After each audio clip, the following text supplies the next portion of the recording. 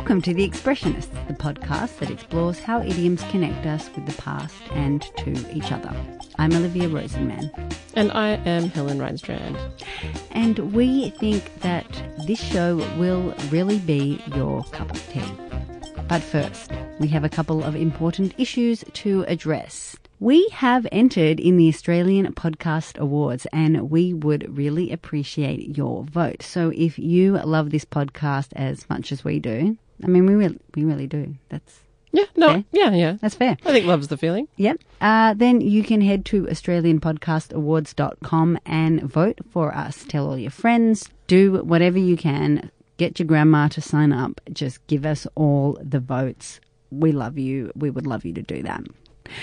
Secondly, we are at episode 10 of season 2, which means, yes, this is the last episode of our second season. It's been a roller coaster ride, a real whirlwind. We've loved every minute, but we are taking another well-earned break. We will be back. Just keep an eye on your social media feeds. And if you want to make sure you don't miss our return to glory, sign up to our email newsletter. It's simple to do, and you can find that on our website, expressionists.audio/newsletter.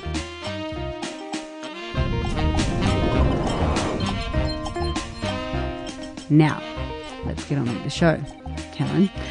Today, we are talking tea. Yes, tea. That's right, not the letter, but the hot beverage. And because it's International Women's Day this week, we are going to talk about the complex relationship between tea and gender. A storm in a teacup? Not in the slightest. So have a cup of tea, a Beck's, but skip the lie down and instead listen in as we take a journey through the history of this hot beverage and the way that it has infused itself throughout English. Helen, we've talked about quail eggs before on the show.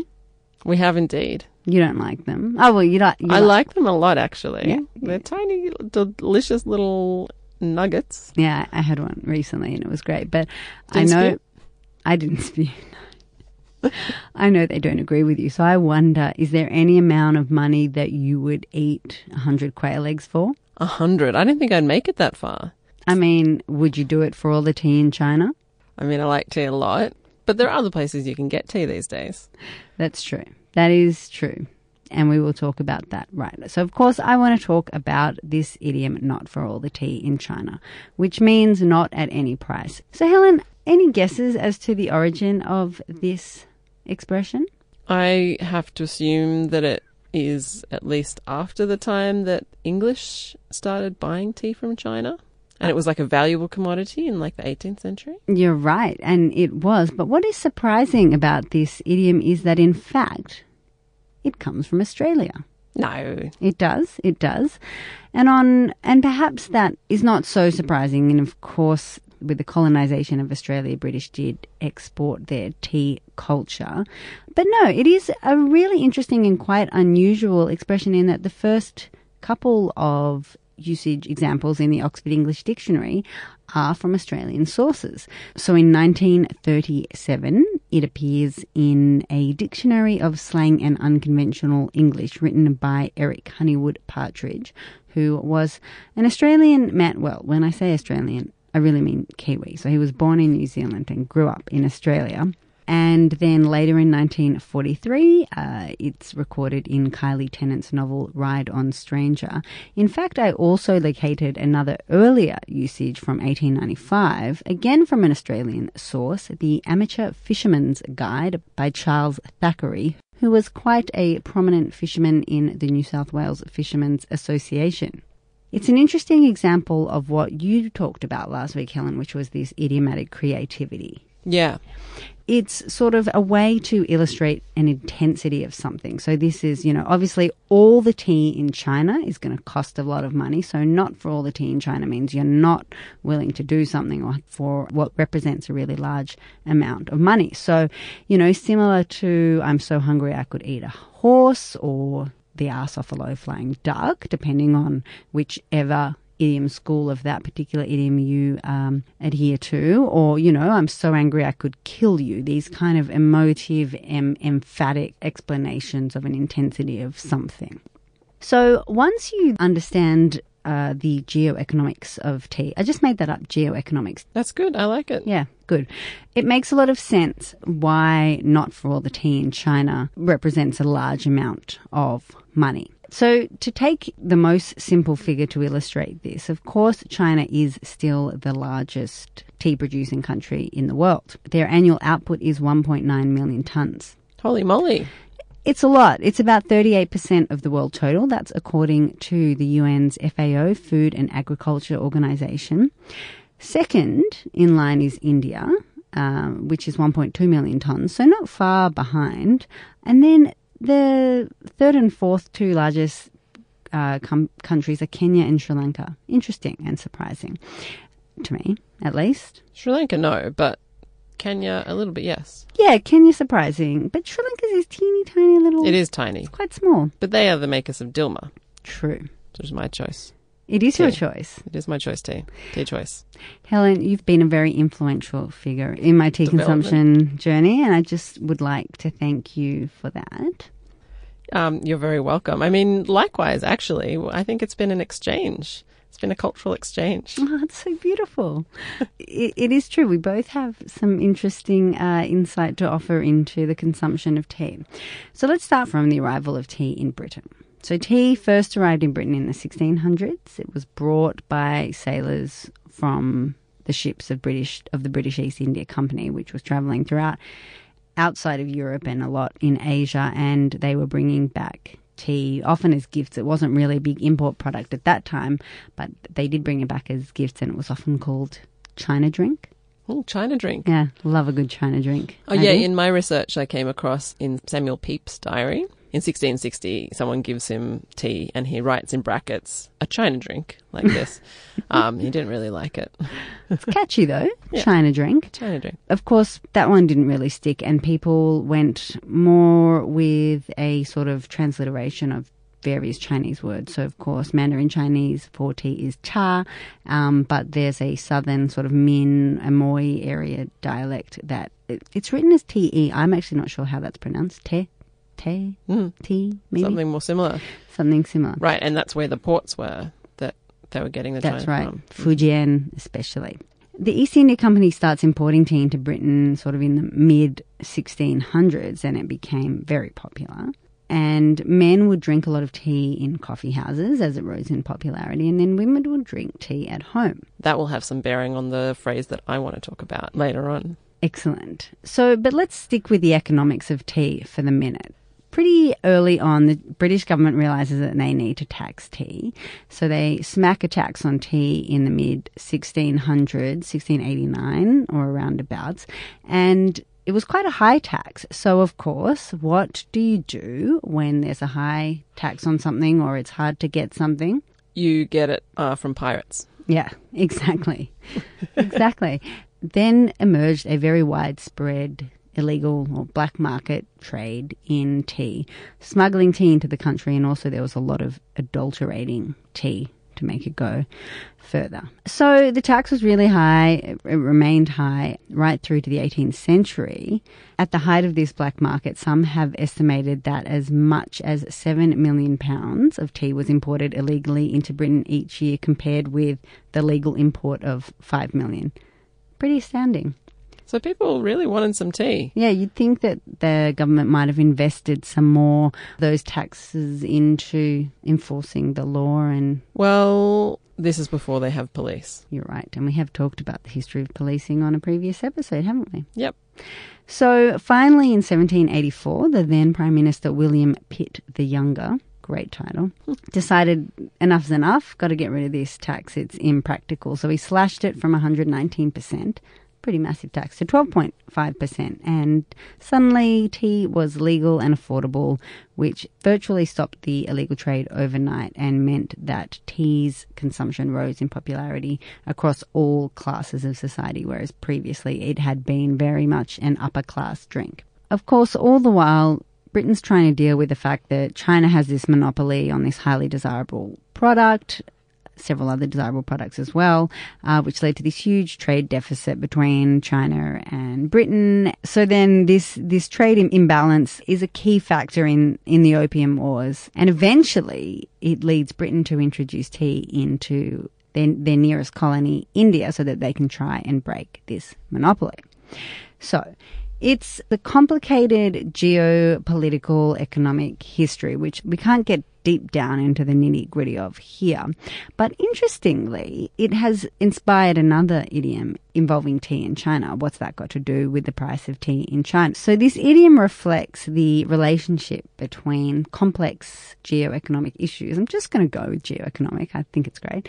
With complex geopolitical issues with global economics and how they relate to your everyday person. Yeah, indeed. I think it's a really good example of that. So, Helen, I just wanted to share one more interesting piece of tea and China-related idiom. Please do. So I discovered on this great blog called What's on Weibo, Weibo is, of course, one of China's biggest social media platforms, and this great woman writes a regular blog explaining what's going on this big platform for English speakers. So she was writing about how in the spring of 2013, this new phrase, green tea bitch, emerged on Weibo, Lu Cha Biao.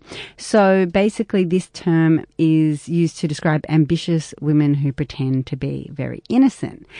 And it turns out that this is actually not an entirely new coinage. It's sort of a new development in a whole suite of terms about beverage choice that describe a woman. So here we are getting to the relationship between tea and gender. So in Chinese, there's also a coffee bitch, a cafe biao, and that describes high-end office ladies who constantly mix English with Chinese.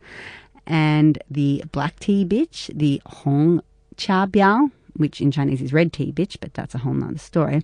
That is a promiscuous girl who smokes drinks and likes eyeliner and low-cut clothes that show her cleavage. The final term in this suite of terms is the milk tea bitch, the nai cha biao, which is a kind of woman who talks in a girlish voice and has extremely sweet looks. She is always kind to everyone around her, but only to attract men who will give her presents she will kindly accept. And I should explain here that in China, milk tea is always served very sweet, which might explain that a little bit more. So I thought that was really interesting also because it's funny, even in English, we do often define people by their beverage choice. For example, latte sippers. Mm-hmm. Pumpkin spice is associated with the basic bitch. Absolutely. So there you go. It seems that, your choice of beverage really might end up defining you, so be careful. Shall I be mother and poor? Oh, please do. My grandmother actually used to say that all the time. As did all of mine. Family. So this is one of those phrases that was so familiar to me that the meaning was totally self-evident, I thought. But the internet seems to not share that feeling at all. So there's a lot of American fans, for example, of the BBC Sherlock series who were very confused.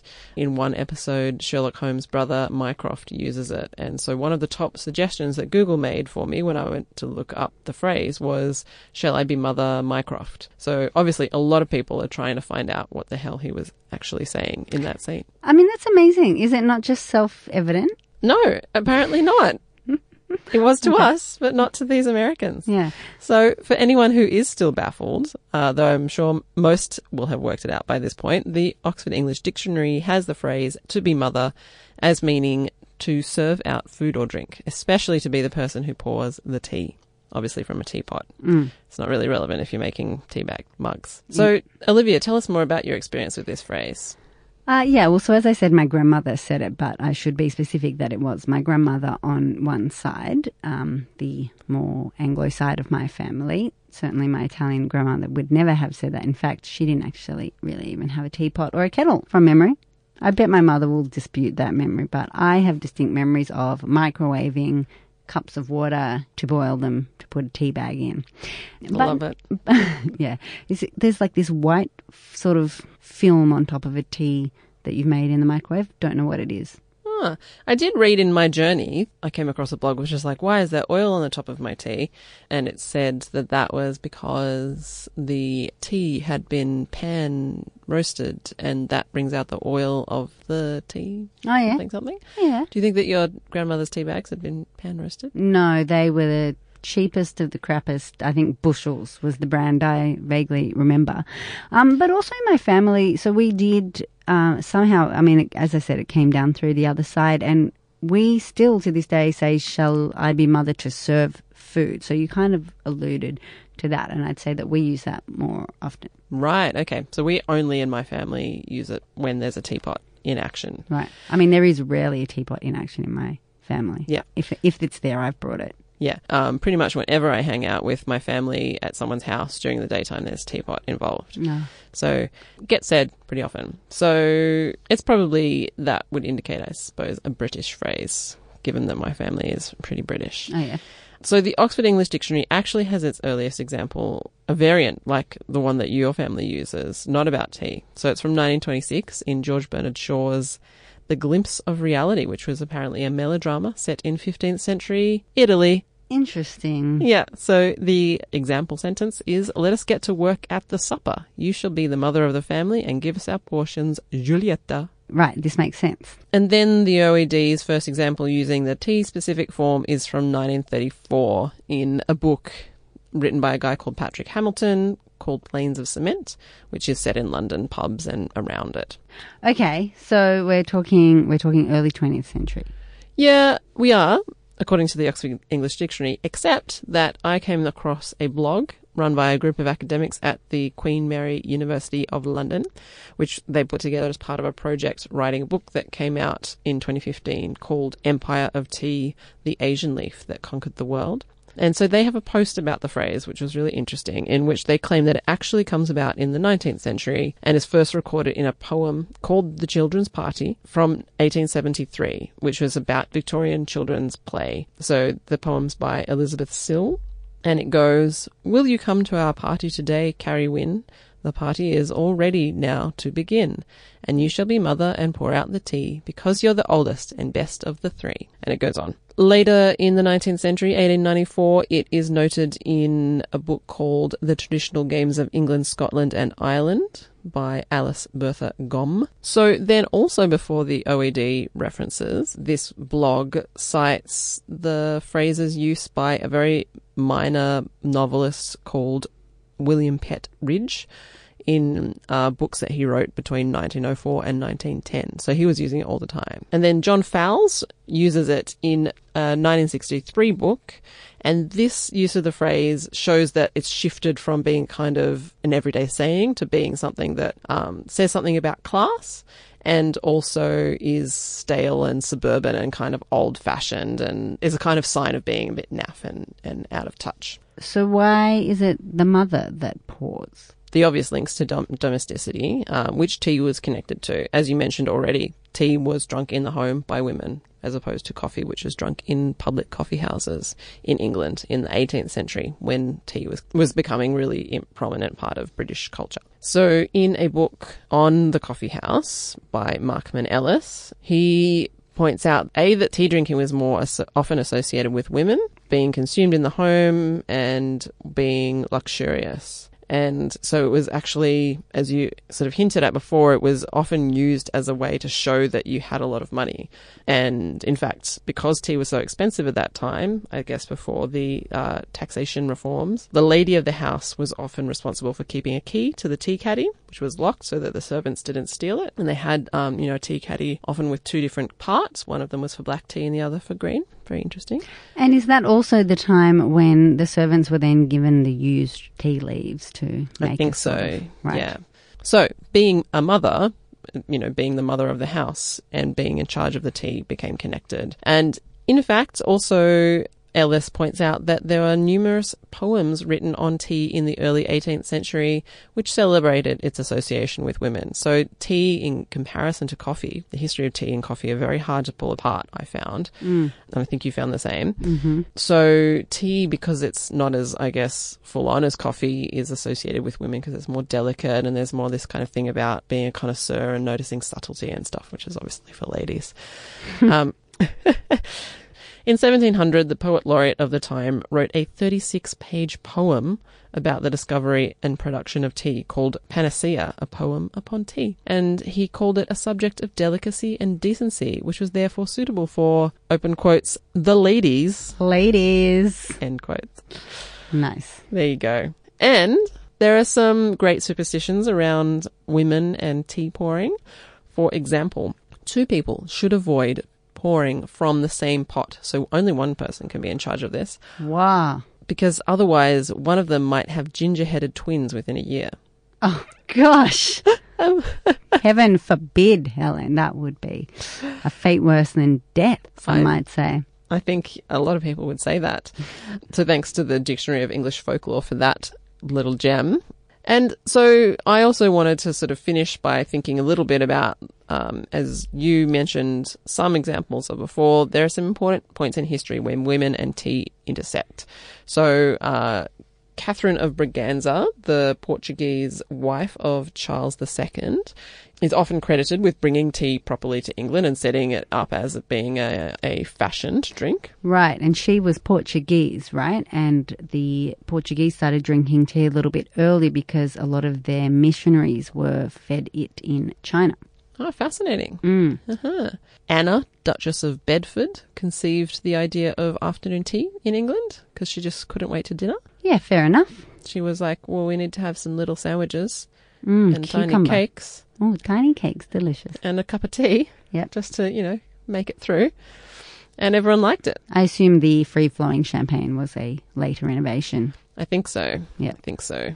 And there's also a really interesting link that I found in my research, which really we don't have time to go into now, between political feminist movements like suffragism of the turn of the 20th century in both Britain and the US, and tea. So women getting together and planning their overthrow would have tea while they did it. And it makes perfect sense when you think about all the other revolutions that were planned in coffee houses and pubs. Exactly right. So places where people can get together.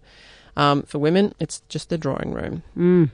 And so I think that's a pretty great place to leave this special International Women's Day tea party.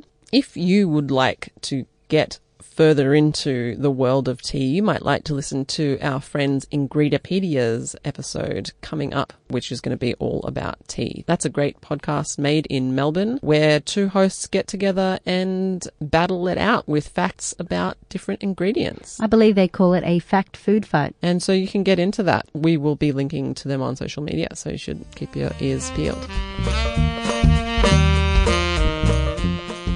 That's all from the Expressionists for today and for a little while. In the meantime, how about you listen to our back catalogue and make sure that all of your friends have too. And you could even drop us a line and let us know the idioms that you're just dying for us to cover next season. My name is Helen Ridestrand. My name's Olivia Rosenman. We will speak to you pretty soon. Bye. Bye.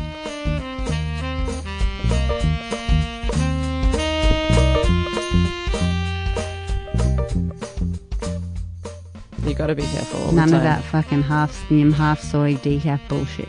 I mean, if that's what you want, that's fine. Only the smallest modicum of judgment from Olivia. If that's the kind of bullshit you're into, dear listener.